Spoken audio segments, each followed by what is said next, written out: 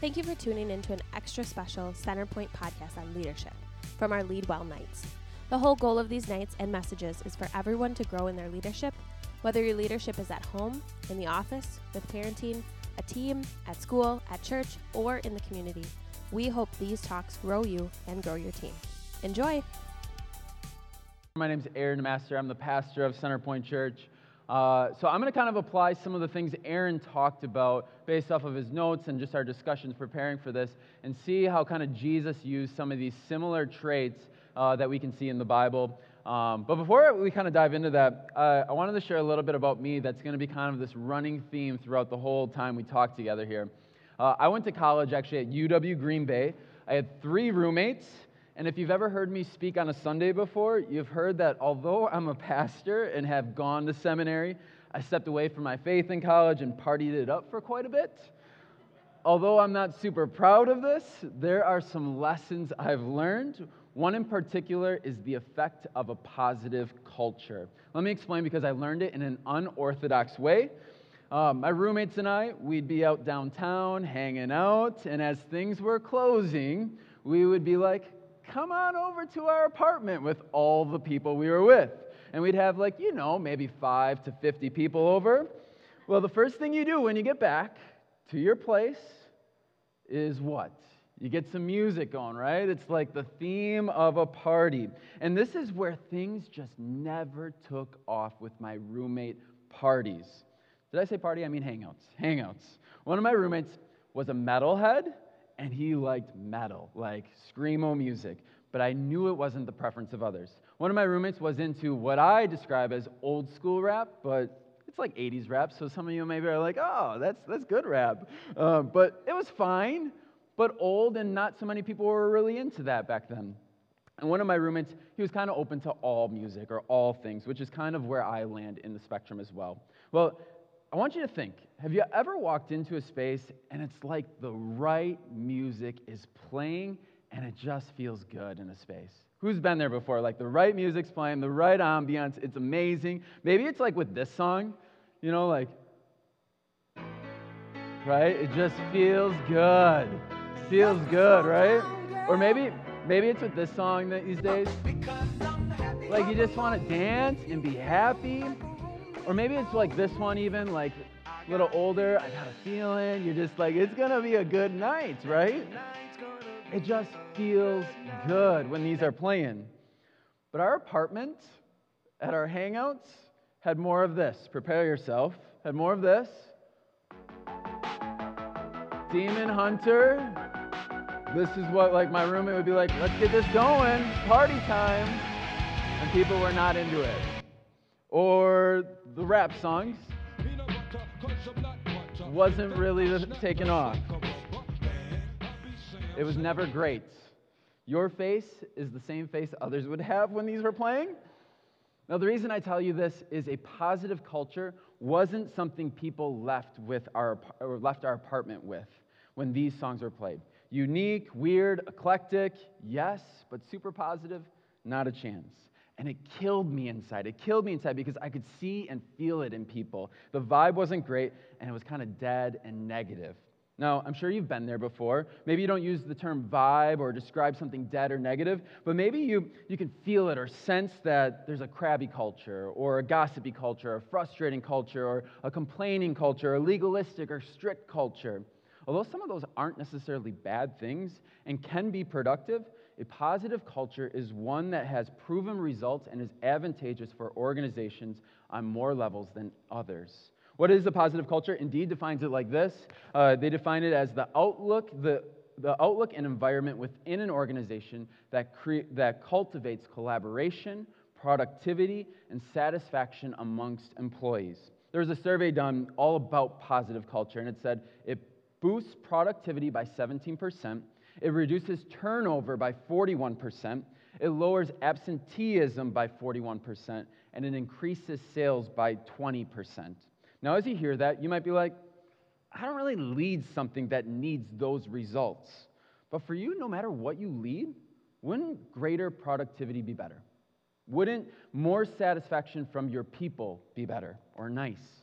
Wouldn't people desiring to be present more often make things easier? No matter whether it's your family, work, or some other organization, a positive culture can change things for the better. And as a Christian pastor, I analyzed Jesus quite a bit on this, and I believe he achieved a lot of what he did by ensuring he was creating a positive culture with his people. I mean, the guy, he had financially nothing to offer, right? No benefits, no real perks, really. But Jesus spread his mission using 12 guys to get Christianity to what it's today. That's pretty productive. Jesus had thousands show up to hear him teach while he was on earth, and he's just a small town dude, and he definitely knew how to create a positive culture, a positive space that people wanted to be in. And finally, Jesus, he prompted people to have this newfound outlook on life and God, where people actually changed their life in what I think many of us would see as extremely positive. So we're going to look at some of the specifics that Jesus did and how he formed a positive culture, and talk about how we can replicate them today. The first one is Jesus took ownership. He took ownership of the culture he was setting. He took ownership of it. Jesus was walking into a religious climate at the time where the religious was kind of for the elites.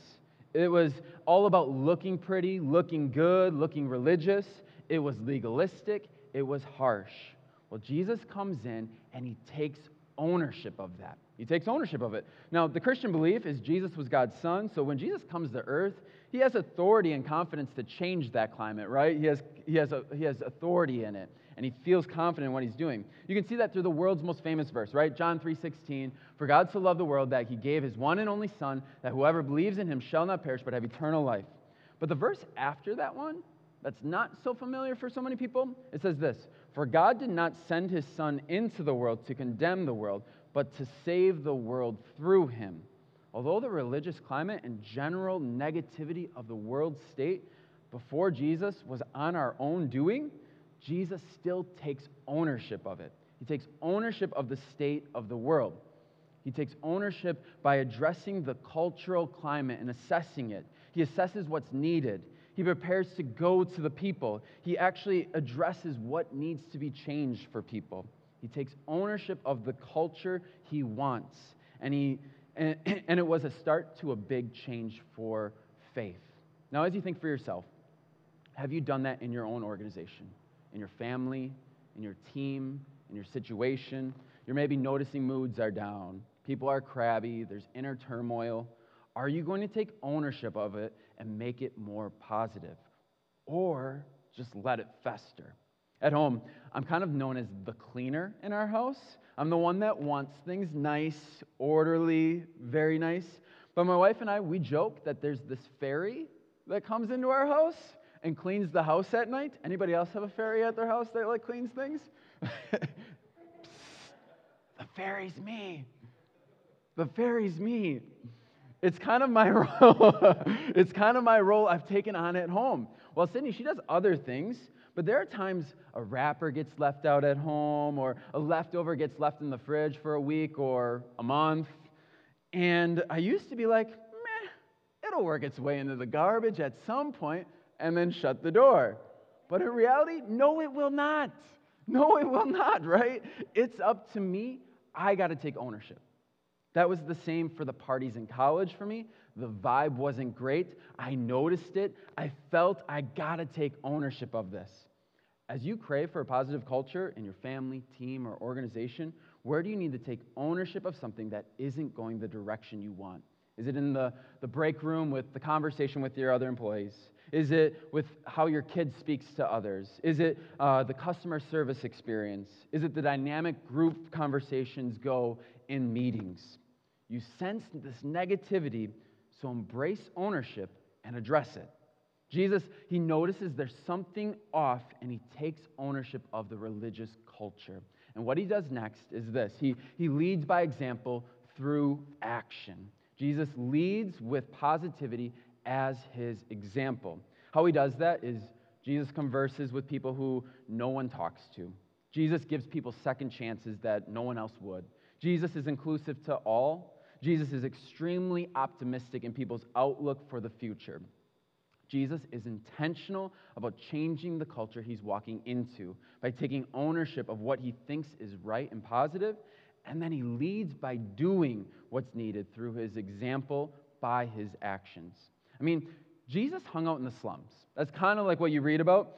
does anyone actually want to do that? Like, does anyone actually desire to do that? I mean, I'm making an assumption here. This isn't biblical in a sense, but I think no. I think no. I think Jesus would say the slums weren't his preference, yet he led by example, by giving up his preference to create the culture he knew people needed. When you think about your own organization, are you intentional about that? Giving up your preference to create the culture that's needed. Being positive or life encouraging or being upbeat, it doesn't happen by accident. It's a choice. That choice for me, it happens after I have coffee. That's when I'm usually positive, after coffee each morning. It changes my mood. I'm intentional about drinking coffee every day. Anybody else? Because you know it impacts you? Yes.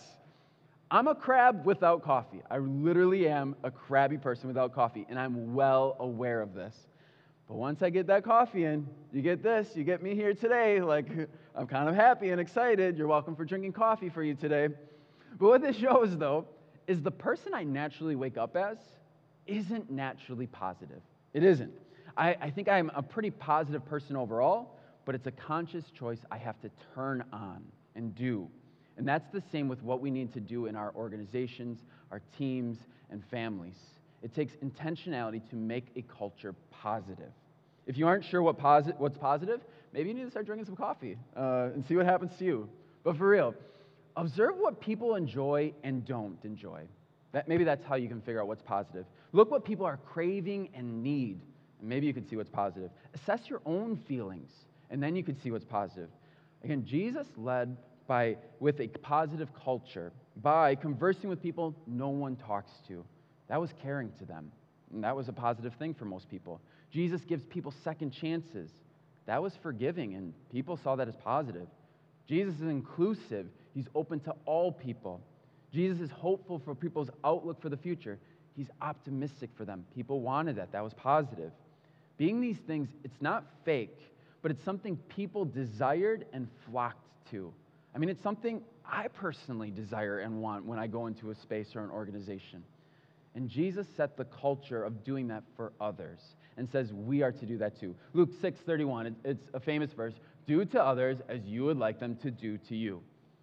If we go back to my partying days, it sounds so silly to talk about like partying in the space where I also do church. It seems weird, but anyways, my roommates and I, we obviously were together a lot, crammed into an apartment a lot, all the time. So we'd hear each other's music playing a lot.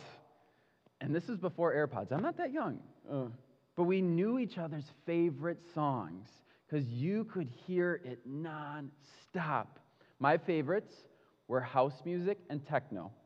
Based off of your response right now and unsureness of what that even means, is exactly what everyone else thought too at the same time. No one knew the songs that I liked. No one knew my favorite songs. But when we'd be hosting parties, and when it was like my turn to pick the songs for the party, my roommates saw me intentionally pick songs that the majority of people enjoyed.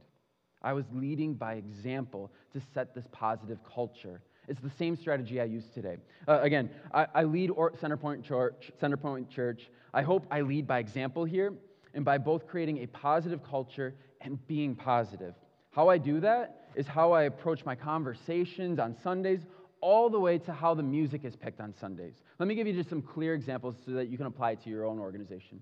I'd love to talk to my close friends and family that come on Sundays all the time. That'd be amazing if I just could talk to them the whole time.